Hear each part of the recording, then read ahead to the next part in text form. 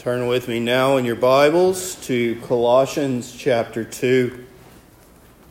And this has been such a blessed Lord's Day, such a beautiful time of covenant renewal and communion with our risen Savior. We've been fed by the Word. We've been spiritually nourished in the sacrament. And now we come to express our deepest gratitude to the Lord for the rich blessing that He has bestowed upon us. So give your attention now to the reading of God's holy word from Colossians chapter 2, beginning at verse 6. As ye have therefore received Christ Jesus the Lord, so walk ye in Him, rooted and built up in Him, and established in the faith, as ye have been taught, abounding therein with thanksgiving. Thus far the reading of God's word. Let us ask His blessing upon it. Heavenly Father, we come to You. We rejoice that You have not left us destitute. You have not left us without any revelation. You have not left us to where we have to figure things out on our own. But Lord, You have left us with a perfectly preserved and kept pure word that has been passed down throughout all ages.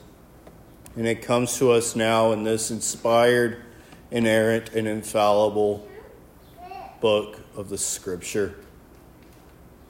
And Lord, we thank You for that. We thank You that You feed us and nourish us from Your word. And we pray, Lord, that even now, as we once again sit at the feet of King Jesus and hear what He has instructed unto us, that even now we would hunger and thirst for more. That we would, as the prophet did, take this word of the Lord and eat it, making it our meat. Lord, let Your Spirit speak through Your minister this day. In any infirmities or imperfections of the minister, we pray, Lord, that the Spirit would intercede.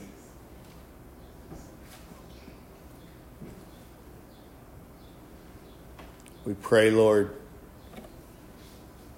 that the minister would be but a mouthpiece, so that what You have for us would be proclaimed this day. Father, let us receive this word with gladness and with joy. And let us render thanksgiving unto You for the gifts that You have given us this day. We ask this in Christ's name. Amen. We are a busy people with busy lives. There's always places to go and people to see and things to do. One of the great joys and the blessings of the Sabbath is that we get to step away from our busyness and we have a full day to simply rest in the Lord. And each of us knows how important this day of rest is. But oftentimes in our busyness, we tend to overlook the great gift that this day is for us. We tend to just come to church and enjoy the fellowship with the saints and then go on living our lives. When we think of what we've done here earlier today, the meal that we have just received, partaking of the body and blood of our Lord, signified in the bread and wine of the supper, then we ought to pause and reflect upon it. The sacrament of the Lord's Supper is not just some common meal. It's not some ritual that we do out of tradition. It's not that we are to partake of it and then simply go on living our lives. It is truly a means of grace. It is one of the means by which Jehovah makes his covenant known unto you and blesses you with every blessing in heavenly places. It signifies you being his people and he being your God. It signifies the atoning sacrifice of Christ Jesus, the second person of the Trinity, the perfect, spotless Lamb of God who bore your sins upon his shoulders and purchased your salvation. It signifies that covenant between you and God being sealed with the blood of Christ. And because of that, because of everything that it signifies, we can't just walk away. We can't receive the Lord Jesus and let that be that. There's an obligation that is now placed upon each and every one of us who have received Christ. One of the first things that we teach our children is when they receive a gift from someone, they must express their gratitude. And not in a dismissive or an obligatory way. No, they must express gratitude truly and sincerely. Same is true of us here today. And so the exhortation to you this afternoon is, if you have received Christ, offer thanks unto him with your very life. And we'll consider this exhortation in three ways. First, receiving Christ. Next, walking in him. And then finally, abounding with thanksgiving. So first, let us consider what it means to receive Christ. Paul writes, As ye have therefore received Christ Jesus the Lord. There are two aspects to what is meant by receiving Christ. And the first is in that title, Christ. Here we have an affirmation of the redemptive work of the Lord Jesus. This is the Son of God operating in his mediatorial role as the Redeemer of man. It's the Greek term that we have for the Hebrew word Messiah, the one who would come and save the people of God. He has come into this world. He has taken on human flesh. He has lived a sinless, perfect life. He was crucified, died, and was buried. And on the third day, he rose again from the dead. And he stands as the mediator of that covenant between you and God, as the one who fulfilled the terms of the covenant on your behalf. For there is one God and one mediator between God and men, the man, Christ Jesus.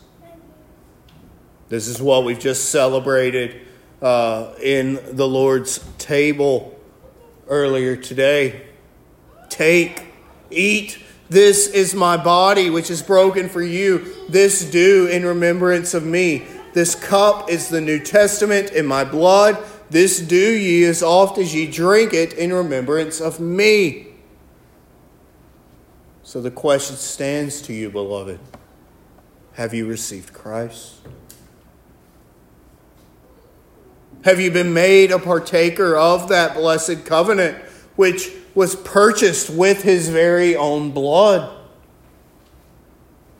If you have not, then I plead with you to do so. Your very eternal state, your very soul lies in the balance.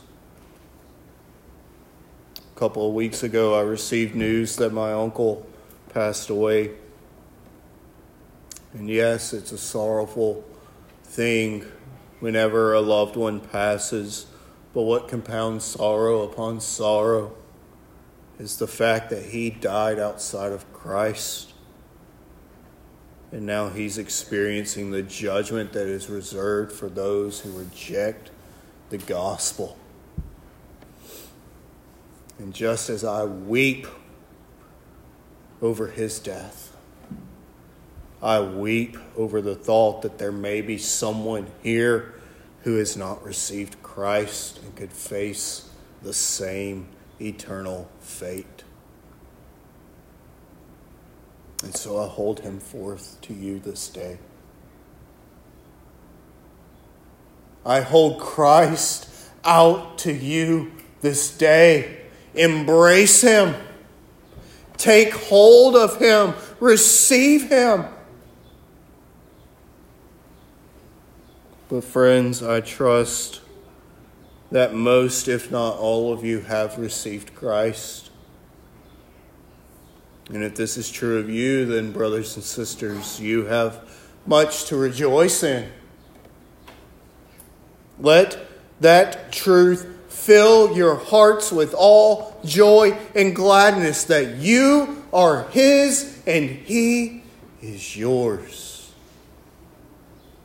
There's another aspect to receiving Christ that must be understood as well. And this is found in that second title that is given to him, Lord. This is a political title, signifying his rule over all things. This is seen throughout the New Testament in places such as Matthew 28 in the Great Commission. All power is given unto me in heaven and on earth.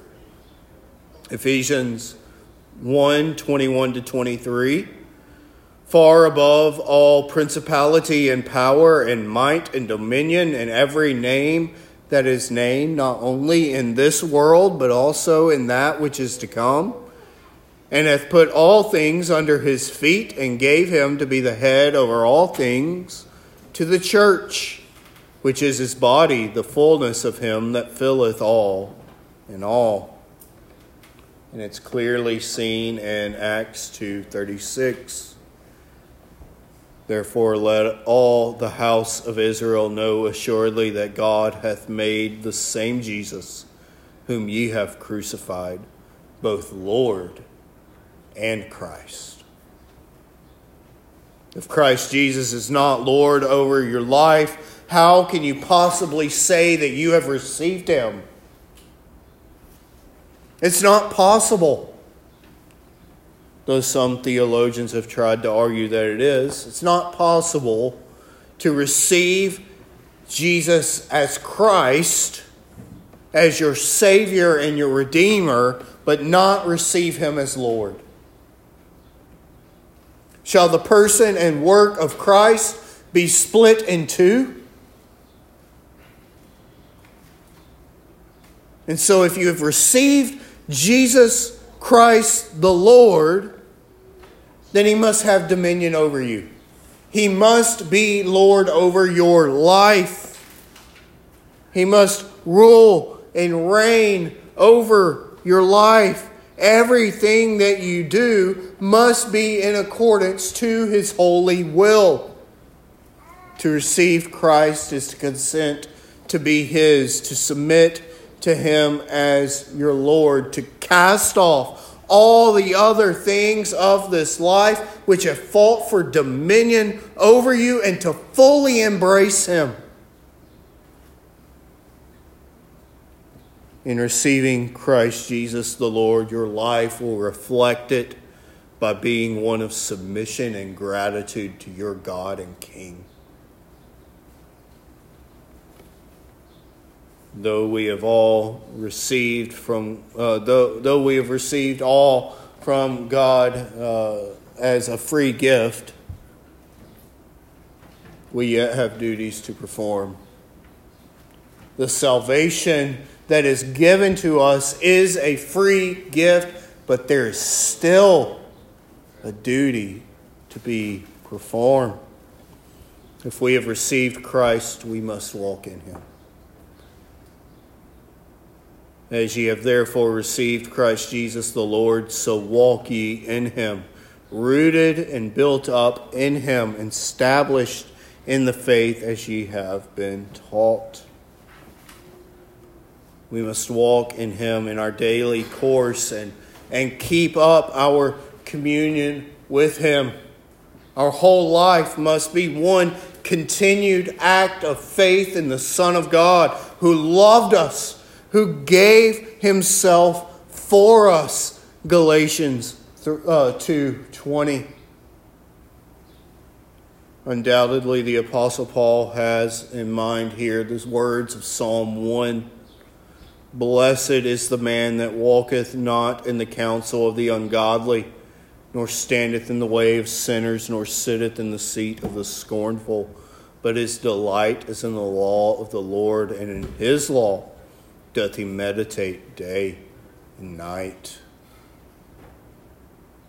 The path in which you walk must be the paths of righteousness, walking in Christ Jesus, the one whom you have received, and living in obedience to his commands, delighting in his law.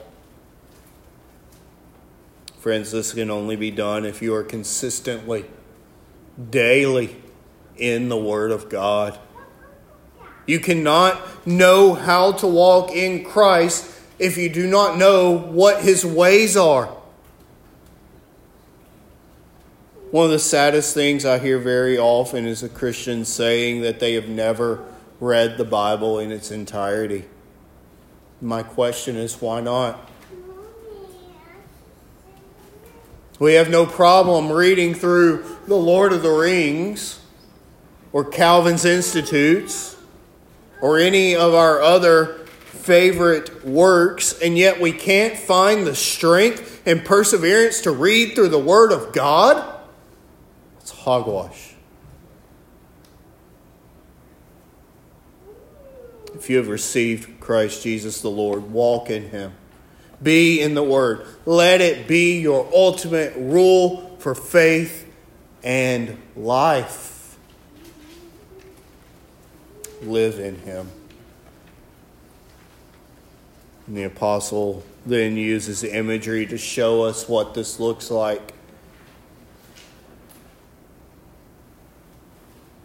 He first says that you are to be rooted in Christ. Once again, we see the influence of Psalm 1 in this passage. And he shall be like a tree planted by the rivers of water, that bringeth forth his fruit in his season.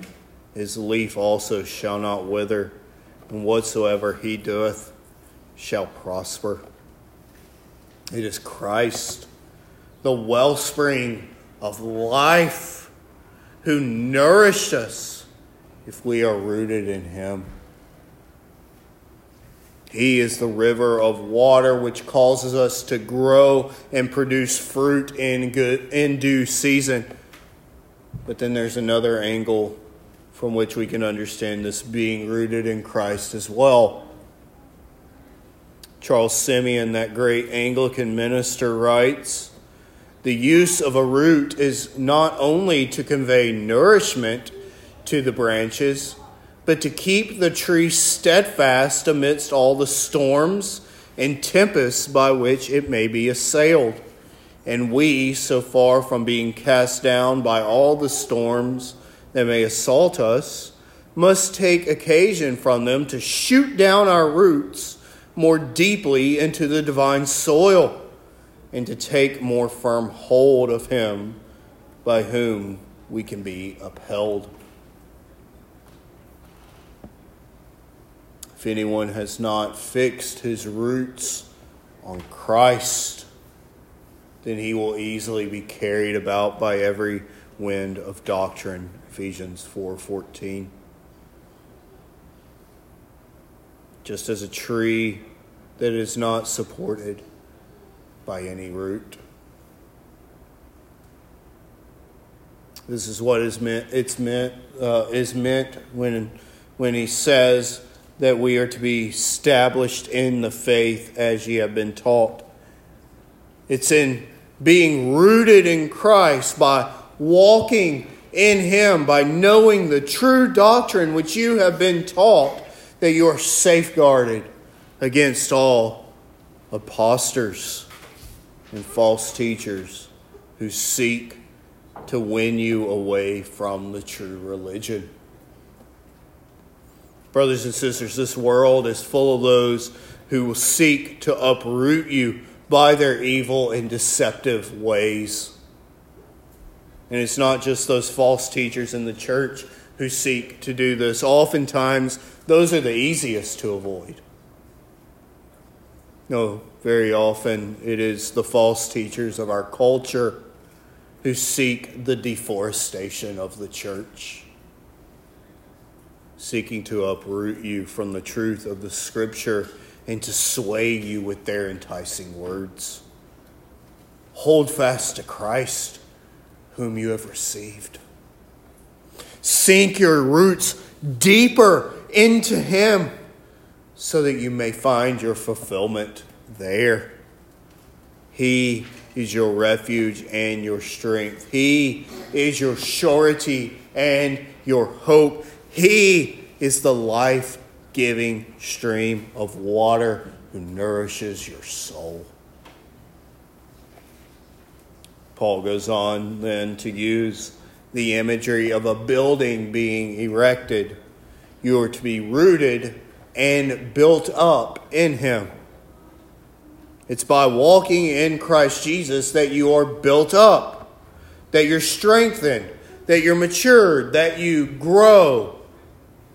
If you ever walked through the forest and seen the greatest trees, perhaps you've been to the Sequoia National Park and seen the giant sequoias out there. You know that the tallest trees, those who grow to heights unimaginable, are those with the deepest root systems. And the same is true of tall buildings. In downtown Chicago, we have the Sears Tower. That tower stands at a height of 1,729 feet. And the foundation for that building is a massive cement structure that is 100 feet deep of solid cement. And then there are these 200 huge cylinders that are full of concrete that go down even deeper, another 100 feet, and are embedded into the bedrock. That's how you must be. Your foundation must run deep, deep, deep, and must be firmly planted and established within the solid bedrock of Christ. It must be established in the faith as you have been taught. And so this ought to call us to mind, calls us to recall in our minds the parable of the two builders in Matthew chapter 7. That fool who built his house on the shifting sand, which was ultimately destroyed by the wind and the waves. And then that wise man who built his house upon the rock. Therefore, whosoever heareth these sayings of mine and doeth them, I will liken him unto a wise man, which built his house upon a rock. And the rain descended, and the floods came, and the winds blew, and beat upon his house, and it fell not, for it was founded upon a rock. There is no other foundation which you can build your life upon than the rock of Christ. He is the firm foundation. By walking in him, by being rooted in him, by being built up in him, you fulfill that obligation that is placed upon you in receiving him. Friends, receiving Christ will be of no advantage to you unless you walk in Him, unless you abide in Him, unless you remain in Him.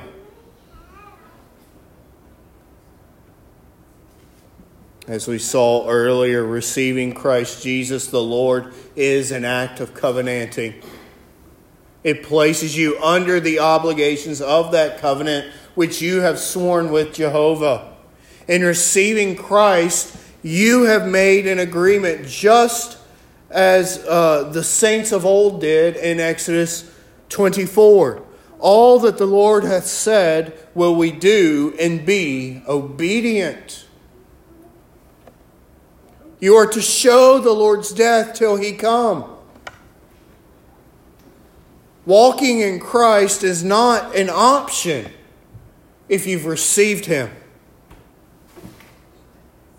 You're not called to a life of passivity or laziness. No, you are called to an active obedience to the commands of the Lord. But note, it's not your obedience to the Lord that puts you in covenant with Him, or even that keeps you in covenant with Him, as some false teachers espouse. Your obedience flows forth from the fact that you have already received Him, that you already are in covenant with Him. Never get that twisted, lest you fall into the error of the legalists. But also, never forget that there is an obligation that is placed upon you, lest you fall into the error of the antinomians. Only let your conversation be as it becometh the gospel of Christ, Philippians 1:27. Walk worthy of the vocation wherewith you are called, Ephesians 4:1. Friends, you must walk in Christ. And finally, all of this, receiving Christ Jesus the Lord, walking in Him, it ought to lead you to a sense of immense gratitude for what the Lord has done for you. So let us now consider that qualifier of the apostle, that all of this must be done while abounding with thanksgiving. As ye have therefore received Christ Jesus the Lord, so walk ye in Him, rooted and built up in Him, established in the faith as ye have been taught, abounding therein with thanksgiving. We are to live lives of thanksgiving, of gratitude. The command to give thanks is seen all throughout Scripture. In fact, it's mentioned around 70 times in the Bible. This is something that our Christian walks ought to be known for. Psalm 104, verse 4, enter into His gates with thanksgiving and into His courts with praise. Be thankful unto Him and bless His name. Psalm 107:1, O give thanks unto the Lord, for He is good, for His mercy endureth forever. Psalm 136, 1-3, O give thanks unto the Lord, for He is good, for His mercy endureth forever. O give thanks unto the God of gods, for His mercy endureth forever. O give thanks to the Lord of lords, for His mercy endureth forever. Ephesians 5:20, giving thanks always for all things unto God the Father in the name of our Lord Jesus Christ. Colossians 3:17, and whatsoever ye do in word or deed, do all in the name of the Lord Jesus, giving thanks to God and the Father by Him. Friends, the constant refrain that is found in the Scriptures is that the people of God are to be thankful for what He has done for them. Consider the great gift that has been given to you, that you have been brought from death unto life, that you've been brought out of darkness and into His marvelous light, that your sins have been forgiven, and that you have been made co-heirs with Christ, that you have been adopted into the family of God. Once an enemy, you have now been made his son. Can we reflect upon the great gift bestowed upon us and not be thankful? Can we contemplate the blessings that are attached to that gift and not be thankful? To forget this crucial aspect is to take for granted the blessings that the Lord has given you in Christ. Calvin comments, when he adds, with thanksgiving, he would have them to always keep in mind from what source faith itself proceeds, that they may not be puffed up with presumption, but may rather with fear repose themselves in the gift of God. And unquestionably, ingratitude is very frequently the reason why we are deprived of the light of the gospel as well as of other divine favors. Friends, how true is that? Very often, the heart of ingratitude is linked to a heart of pride, thinking that in some way you are responsible for God blessing you. That in some way your actions have merited God's favor. Friends, this is a wicked thought. God's blessings upon you are not because of anything that you have done, but solely because of his graciousness. And as Calvin said, the heart of ingratitude towards God very often is the reason why the Lord withholds his blessings from us. Why is the church today in such a terrible position? Why are denominations wrecked by controversy after controversy? Why are families being destroyed in record numbers? We should never presume upon the will of God, thinking that we understand or know why these things are happening. But we should do a self-examination and see if it's our hearts that may be the cause. Are these things happening because we are ungrateful? Friends, if you have received Christ, then you must have a heart of thanksgiving, and not just in the moment, but you must be abounding with thanksgiving. Let your thoughts, your words, your actions, your prayers, your praise, all be full of thanksgiving unto the Lord. When you rise up in the morning, give thanks to him for giving you a new day. When you lay your head down at night, give thanks unto him for the blessings that you were given throughout that day. When you sit at your table to eat, give thanks unto the Lord for giving you this day your daily bread. When you go to work, give thanks unto him for providing for your needs and the needs of your family. When you go to school, give thanks unto him for providing you with an education. When you tuck your children in at night, give thanks unto him for the blessing of a good and godly heritage. Children, when you are tucked in at night, give thanks unto the Lord for loving and godly parents who care for you. When you come to church, give thanks unto him for nourishing you with the means of grace and for the fellowship with the saints that you enjoy. And when you come to the table and you've partaken of the sacramental feast, give thanks unto him for feeding your soul spiritually with his body and blood symbolized in the elements of bread and wine. Give thanks unto the Lord for his entering into covenant with you and making you a partaker of that blessed covenant which was purchased with the blood of Christ. Friends, if you have received Christ Jesus the Lord, you must abound with thanksgiving.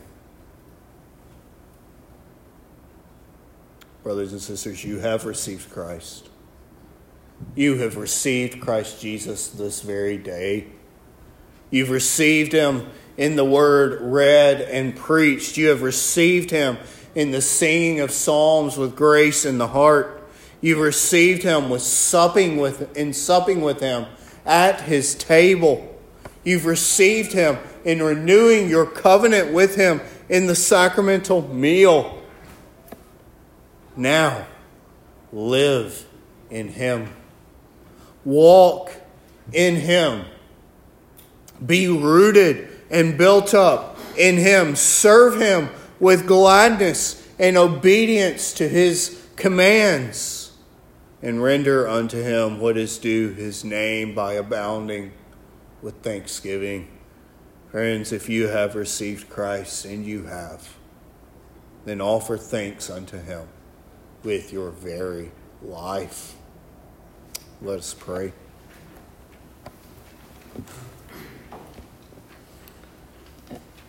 Father, we come to you and we do thank you, praise you, glorify you, and magnify you for what you have done for us. You have been so kind and gracious, giving us so many gifts, lavishing us with your gifts and grace. Lord, we do not deserve it. And so, Father, we can only do one thing, and that is to serve you with what you have given us and to live lives abounding with thanksgiving. Lord, cause that to take place in us. Cause that to truly and really happen with us. Father, let us live our lives as those who would never take the grace of the Lord for granted, but as those who abound with thanksgiving. Thank you, Lord, for the truths that you have shown us this day. Thank you, Lord, for feeding us and nourishing us, strengthening us. Thank you, Lord. Thank you, Lord. Bless the remainder of our time this day. We ask in Christ's name. Amen.